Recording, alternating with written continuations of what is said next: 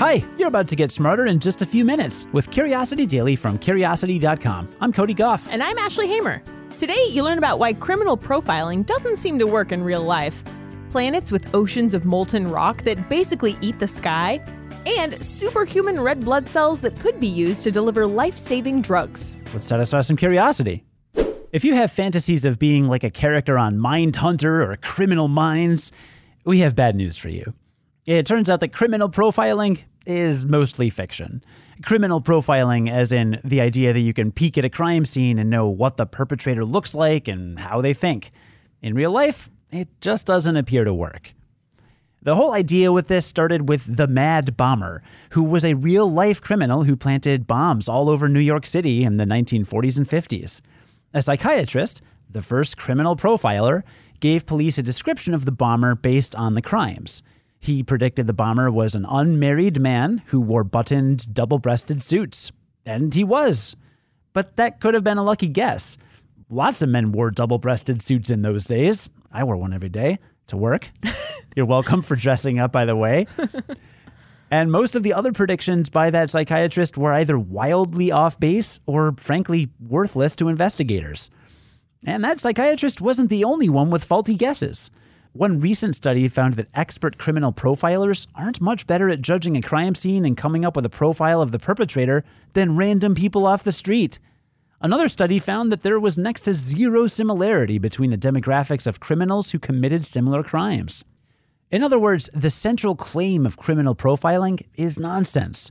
And the problem is pretty simple. According to criminologist Dan Kennedy, it all comes down to the false idea that how you behave at a crime scene is also how you are in your day-to-day life. That might seem like common sense, but the correlation is actually too weak to be of use in criminal investigations. But even though we know criminal profiling doesn't really work, we still use it. In fact, the use of criminal profiling in criminal investigations has only increased, and examining that practice isn't getting any easier. In 2015, a study showed that criminal profilers are reluctant to have their work studied. They claim that because people want it, it must work. And the FBI refuses to turn over their files. So researchers have a pretty hard time figuring out how much of profiling actually does work. According to all the research we do have, it seems like we're wasting a massive amount of resources and intellectual power on this non-science science. Criminal profiling will probably stick around on our favorite TV shows, but you need to try to remember that that is fiction, not science.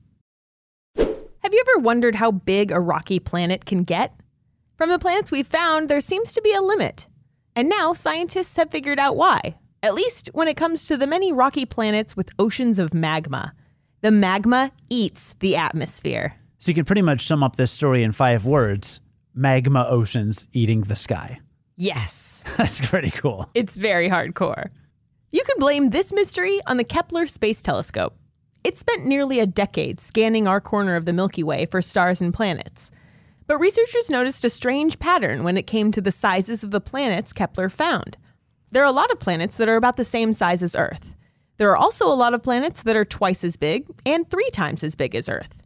But if you ask the Kepler Space Telescope, there are hardly any rocky planets bigger than that. And scientists didn't know why. That is, until December 2019, when a team of researchers solved one piece of the puzzle. Their reason? The floor is lava! Not just the floor, but whole oceans. Put more scientifically, it looks like the surfaces of these small terrestrial planets are blanketed in endless seas of magma. What do these planets' molten surfaces have to do with their size?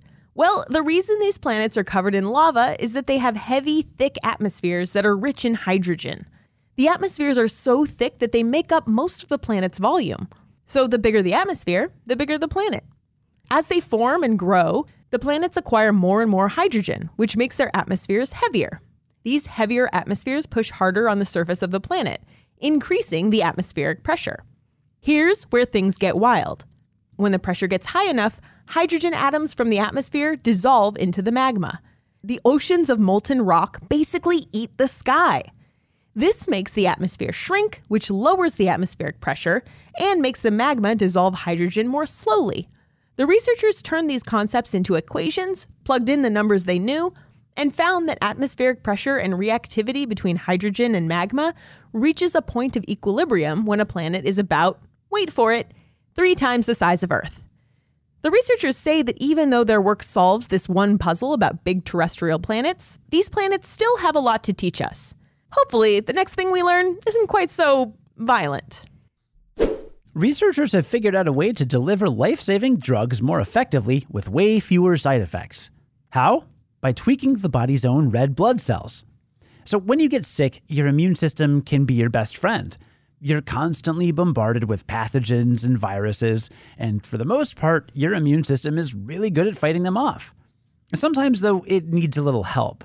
Immune-resistant pathogens, tumors, and degenerative diseases tend to be an extra challenge for the immune system. So in those cases, people go to the doctor for treatment, whether that's an antibiotic or cancer drugs. But the immune system really doesn't like foreign substances like these. When it spots them, it'll sometimes attack them, and that keeps the drug from doing its job. So to get around this, doctors will prescribe drugs in higher doses, but that can lead to unpleasant side effects, especially with very potent medications. So researchers at McMaster University decided to tackle this problem by getting sneaky. They've developed what they're calling superhuman red blood cells, which sounds a little like something that could get your country banned from the Olympics. But it's really a new drug delivery method that takes advantage of your existing biology to fool your immune system. Here's how it works. Your red blood cells are responsible for carrying oxygen from your lungs to the rest of your body.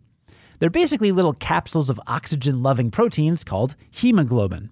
These researchers have developed a way to take a person's red blood cells and replace the hemoglobin with medication, like an antibiotic or anti-cancer drug. Then they modify the outside of the cell to be sticky, which helps it attach to bacteria or cancer cells and release the drug on contact. While they haven't clinically tested this method in humans, previous research shows that using red blood cells is a fantastic way for drugs to fly under the radar of your immune system. By disguising drugs like this, doctors hope to be able to prescribe those drugs in lower doses to cut down the risk of side effects while still getting the job done. So what did you learn today? Well, I learned that one of my favorite shows, Mindhunter, is based on faulty science because criminal profiling probably doesn't work. Because it's based on the idea that people act the same way at crime scenes as they do in real life, and that a given crime correlates to a given type of person, and that just hasn't been shown to be true. And I learned that on other rocky exoplanets, oceans of magma eat the sky because they absorb the hydrogen in the atmosphere. Pretty cool. And I learned that researchers are engineering people's own red blood cells to carry life-saving drugs and go under the radar from the immune system so that those drugs can be more effective. Which is super cool. Like a Trojan horse in your bloodstream. Yeah, but like a good one. Yeah, not like the viruses. Yeah, like it's like if you took the Greek Trojan horse and then put Ed McMahon inside with like a giant check. And then he jumps out and you're like, oh no, people are attacking. And he's like, no, I'm just going to give you a bunch of money. It's like that kind of Trojan horse. It's the best kind of Trojan horse. Yep, that's my favorite kind. Today's story is written by Kelsey Donk, Grant Curran, and Cameron Duke, and edited by Ashley Hamer, who's the managing editor for Curiosity Daily. Today's episode was scripted, produced, and edited by Cody Goff. Join us again tomorrow to learn something new in just a few minutes. And until then, stay curious.